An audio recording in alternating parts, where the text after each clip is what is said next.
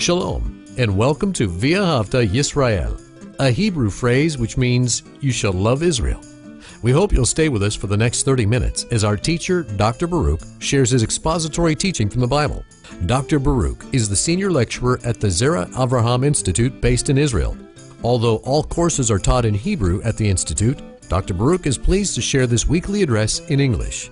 To find out more about our work in Israel, please visit us on the web at loveisrael.org. That's one word, loveisrael.org. Now, here's Baruch with today's lesson. Our God is a God of choice, meaning this: God gives to every man truth in order that they make a right decision. And what is that right decision? Submitting to the truth. Now, many people will say, what if someone doesn't know the truth?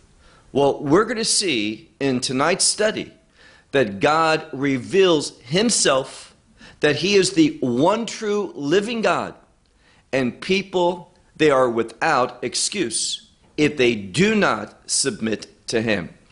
Take out your Bibles and look with me to the book of Romans and chapter 1. The book of Romans and chapter 1. Now, I mentioned choice because as we concluded last week, we saw the emphasis was in God's power. And I'm speaking about that wonderful message of the gospel. The gospel, when we receive it, we also receive the power of God through the Holy Spirit. And that power and his truth brings about a wonderful change in our life, a change of righteousness, one that comes about because of faith. And faith is believing the revelation of God. So when we do this, we see that we will be living, behaving, doing those things which will bring God honor and glory, and we will be pleasing to him. He'll see us as his faithful servants. But what happens to those who choose unwisely?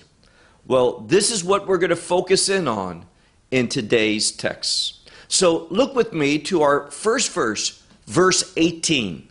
The book of Romans, chapter 1, and verse 18. It says here, "For the wrath of God." Now, many people want to stay away from anything having to do with the wrath of God, the judgment of God. But if we are a teacher of God's word, we can't do that. We have to share what is contained in God's revelation, in the scriptures, in the Holy Bible. And it is so unfortunate today that there are many people who stand where I stand, and they speak to a group of people, but they only want to focus on those things that cause people to feel good about themselves. We need to understand that it's only when we put into practice the entire counsel of God, then and only then are we going to have that testimony that's pleasing to God. So ask yourself that question. Do you want to be pleasing to God? Do you want to obey the good message that he has for us? That we walk in fellowship with him. God is a God of goodness, but when we reject his truth, what can one expect? Well, look again at our text, verse 18. "For the wrath of God is revealed from heaven upon all," and I would emphasize that word all, "without exception." Don't think that someone's going to be excluded because of some reason. If they fail to receive the gospel, if there's not evidence of faith in their life, then those individuals are going to experience just what Paul says, and that is the wrath of God being revealed from heaven upon all, and notice this, upon all ungodliness and unrighteousness of men. So the gospel produces righteousness, godliness within us. The rejection of that gospel produces just the opposite. So ask yourself, what is it that you want to produce in your life? Do you want unrighteousness, ungodliness, or do you want a behavior that is in accordance with the purposes of God, the will of God, the character of God being revealed in you and through you by righteous deeds. This is the choice. It's not hard to understand.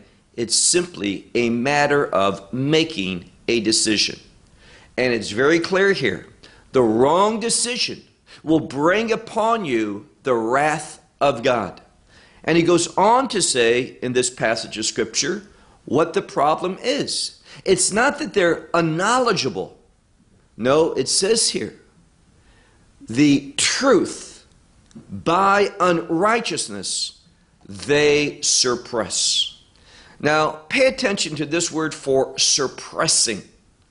And this is a word for restraining. Let me give you a place where this same word appears, because this is a word that is frequently misunderstood by individuals.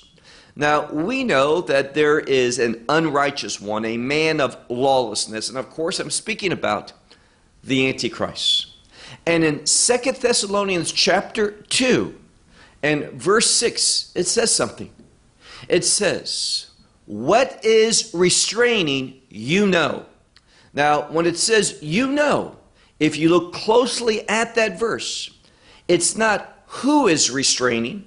The Scripture doesn't tell us. So many people want to answer who it is that's restraining. We don't know. The Word of God does not tell us. It is a change in order of that text when it says, you know who is restraining. Literally, in that verse, it speaks about what? It's in the neuter later on. That same verb for restraining is in the masculine. Great significance in that change of gender from neuter to masculine. Why both? In this passage, it says literally, and what is restraining, you know, and the knowing is for what purpose? And that is that the man of lawlessness might be revealed in the right time. So we know why he's being restrained. But who's doing the restraining? Although many people, they want to try to answer that question, the Scripture does not reveal to us. And it's very dangerous. It leads to falsehood when we answer a question that the Bible does not provide that answer to. It's speculation. It comes from an individual, a group that wants to support a belief they have, and they are twisting the Scriptures in order to do that. So what it says here is that they are suppressing the truth. It doesn't mean that something is taken out of the way, removed from this world. It simply means it's being restrained. It's being suppressed. And that's what individuals do. Look again at our text. The truth by unrighteousness they are suppressing. Verse 19. Now, verse 19 has some very significant implications theologically. Notice what it says. Because the knowledge of God, knowing that God is, that God exists, because the knowledge of God is manifested in them. Now, we're talking about those who are ultimately, according to this text, going to receive the wrath of God that comes out of heaven in order to bring about God's eternal condemnation. And it says here concerning those individuals, pay very close attention, because the knowledge of God is manifested in them. How did that knowledge of God get there? Well, just keep reading the end of verse 19. For God to them manifested, meaning this: God has put into every human being, the knowledge that God is, that God exists. Now, it's interesting, many years ago, there was a study done by a university on the West Coast. I'm speaking about California. And they took a large group of people who proclaimed to be atheists, did not believe in God. And they simply asked them a few questions. They asked them, and they hooked them up to a polygraph machine to see if they were speaking truth. And what happened? They asked a question, are you an atheist? And they all answered, yes, we are. And that means, do you understand that an atheist means someone who does not believe in God, does not acknowledge God? Yes. And then here's the interesting thing. They asked them the final question. Do you believe in God?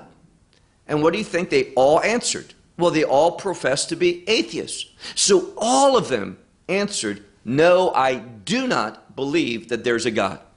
And you know what that polygraph revealed?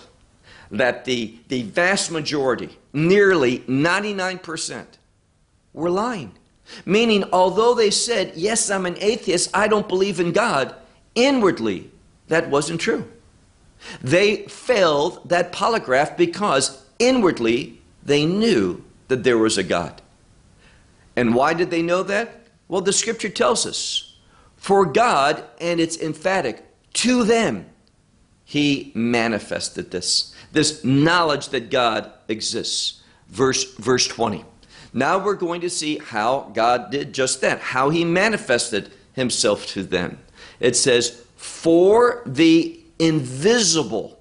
Now, this is his invisible qualities, his invisible attributes. God, we don't see with our eyes, but we can understand his character, his quality, his attributes. So once again, verse 20, for his invisible qualities from the creation of the world, by what is created, is understood and clearly seen. So because we look at creation, therefore because creation exists, we see that there must be a creator. And creation is by order. We see that this world, ourselves, the Bible says that man, the human body, is wonderfully made. And we see that things do not happen by chance. One of the things that the evolutionists teach is everything by chance. And what's their savior? Time. They get people to try to believe a lie. What's that lie? If you give something enough time, anything can happen. That's not true. It's simply not true. For example, you could take all the letters and all the words that there are, and you could throw them up and have them come down. They will never come down in the order of a dictionary, alphabetically. Everything perfectly. It will not happen. It's an impossibility. And whether you throw the words up for 1,000,000 years, 1,000,000,000 years, 1,000,000,000,000 years, doesn't make any difference. It will not happen. See, they want you to believe that God's creation is simply a random act of nothingness that came into being. How? Well, they don't tell you.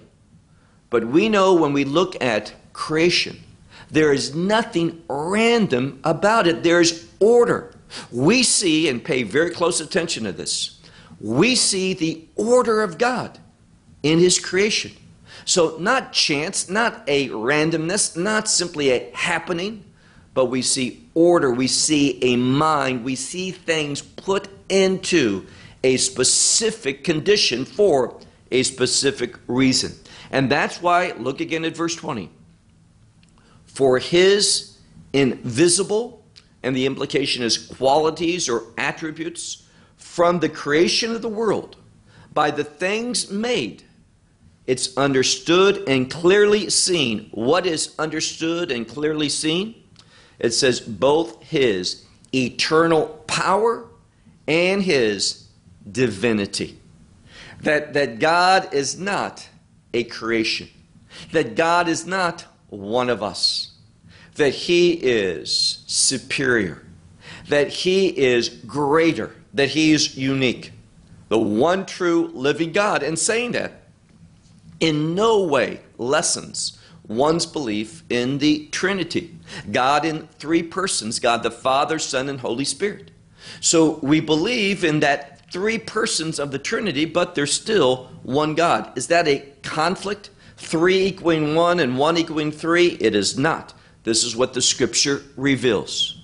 So it's clearly seen, it's understood, both his eternal power power and divinity. Why? Well, it says here, because of this, look at the end of verse 20, for they are without excuse. So anyone who receives God's wrath coming out of heaven upon them for that eternal condemnation, the scripture says they're without excuse. Why? They knew that there was a God, but they did not respond properly. They knew why, and where's that knowledge? Well, most theologians, most biblical scholars believe here, although the word doesn't appear in this verse, it appears elsewhere in the scripture. I'm talking about the word conscience. God's given to every human being a conscience. And within that conscience, everyone knows God exists. And we can also derive certain things about God from what he has put in us, in every human being. Now look at verse 21. Because knowing God, and it's very interesting, it says knowing literally the God. Why is that important? There's one, specific. In contrast to what some call as God, we're speaking something very different. Because knowing God, and the implication is that one true God, they did not glorify or they were not thankful. Now, that's what one should do. I have life, a physical life, and that alone should cause me to be thankful. That alone should cause me to give glory to God. But it says here, although knowing God, this one God, this specific one, the God of Scripture, because knowing God, they did not, as God, glorify or were thankful. But, and notice this next word, it's a word for futility. When one denies God, does not respond properly to the fact that there is a God. Because of that, what happens? Well, it says here that they became futile. And this word for becoming futile or of vanity, of no significance. It says this came about, it's in the passive, and now we know why. Because of their reasoning. Now, they became futile in their reasoning. Why? Well, it says also they became dark because of, and it says here, what became dark? Because of the foolishness of their hearts. Now, hearts in the Bible refers to thoughts. What does the scripture say? As a man thinketh in his heart. So this is what the scripture is saying. When one, he knows God exists. He knows that God is overall, the creator, superior. But when one rejects that and says, I'm going to be defiant against that, when that happens, a process begins. And their reasoning becomes futile. That means it produces nothing of goodness, of substance, nothing that God takes pleasure in. And their thoughts of their heart, that means their mind, becomes darkened. They don't have any illumination. They're not seeing God's revelation. They're rejecting it. Why? There's a principle. And the principle is this. When I reject truth, it changes my heart. I want you to hear that and understand that. We see that, for example, in the life of Pharaoh. When one is convicted of what's true, a biblical truth, a scriptural reality, they know that inwardly. But they choose, and remember, we have free will. When they choose to reject that, that has an adverse effect. What does it do? It darkens their hearts, meaning they don't see things clearly anymore. And what's the outcome of that? They are easily deceived. Verse 22. Now, even though they're deceived, they're not behaving properly, what do? It says, professing to be wise, but they became foolish. And literally we could understand that, is that they became foolish. What happens? Once again, that spiritual law.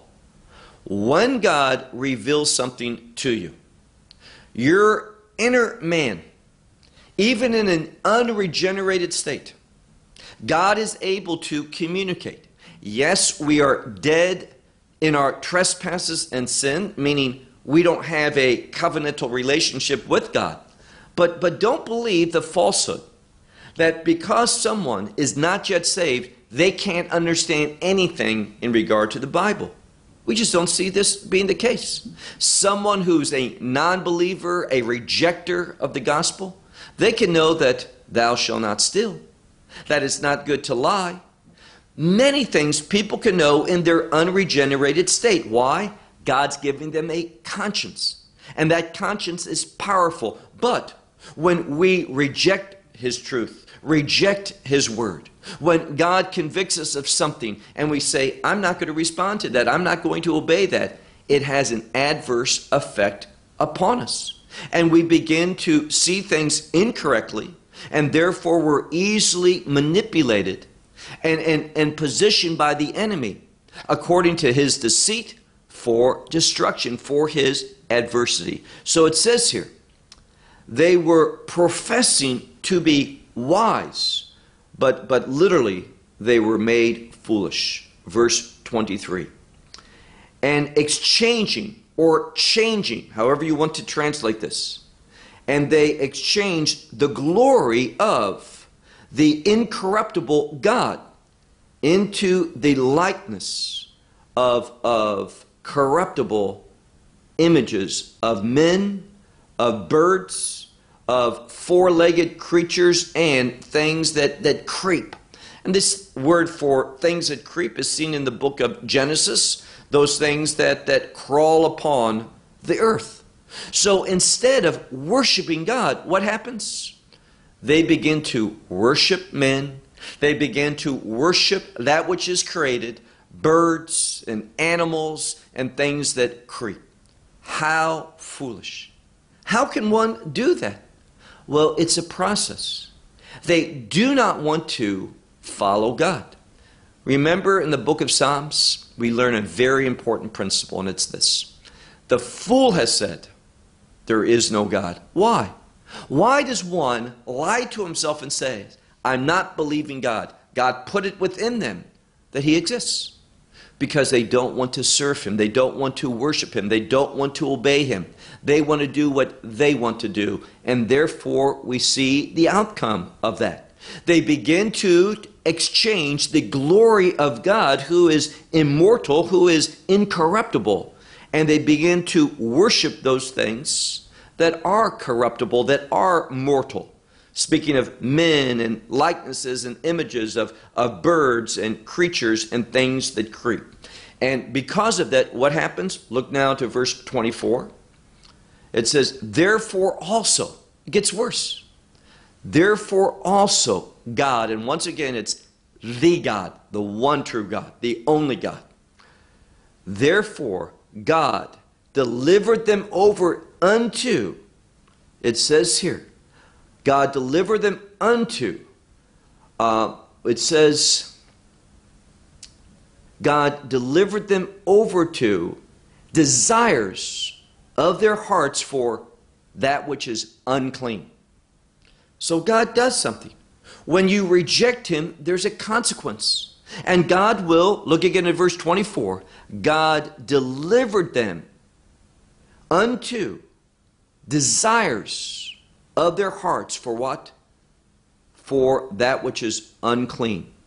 And it says, that which is dishonorable of their bodies among themselves. So they began to behave in a way that dishonored their bodies. Now what is it speaking about here? Very simply. The Bible says we were created in the image of God. What does that mean? We are called to, image is from the verb which means to reflect. We were supposed to reflect the character of God, to behave like he would behave if he came like a man. That's what it's called about being like Messiah, being his follower, his disciple, imitating him, doing what he would do.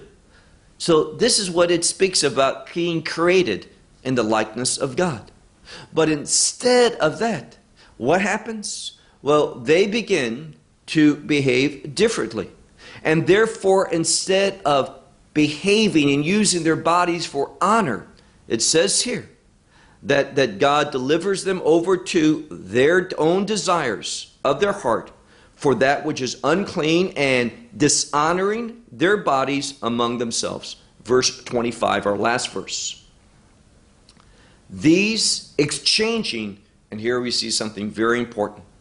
These exchange what? The truth. These having exchanged the truth of God for what? Well, they had the truth. God put it within them. And they exchanged it for falsehood. And what's the outcome of that? It says here that they had reverence. Now, this is a word of worship. It's a word of giving priority to something, someone. And when they rejected the truth, it says here, because they rejected the truth, exchanged it for falsehood. And what happened? They worshiped, they feared, they gave reverence, and they served creation instead of the one who created. So they put their emphasis upon that which is created rather than the one who creates. And it goes worse than this, because all of that, remember where we began. It's not just that they're doing that which is wrong, they are going to be recipients of what? Where did we begin? Verse 18, which says, for the wrath of God is revealed upon heaven, for all the people that we described here. What we need to remember is, it's not the creation that we worship, but rather the one who created it. And notice how this scripture concludes. This creator God, who is blessed forever and ever. Amen.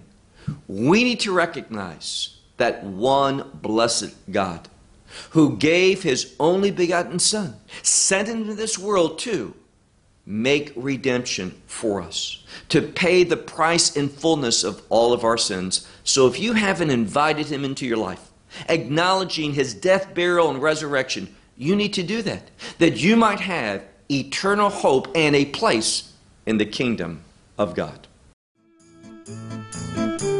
Well, we hope you will benefit from today's message and share it with others.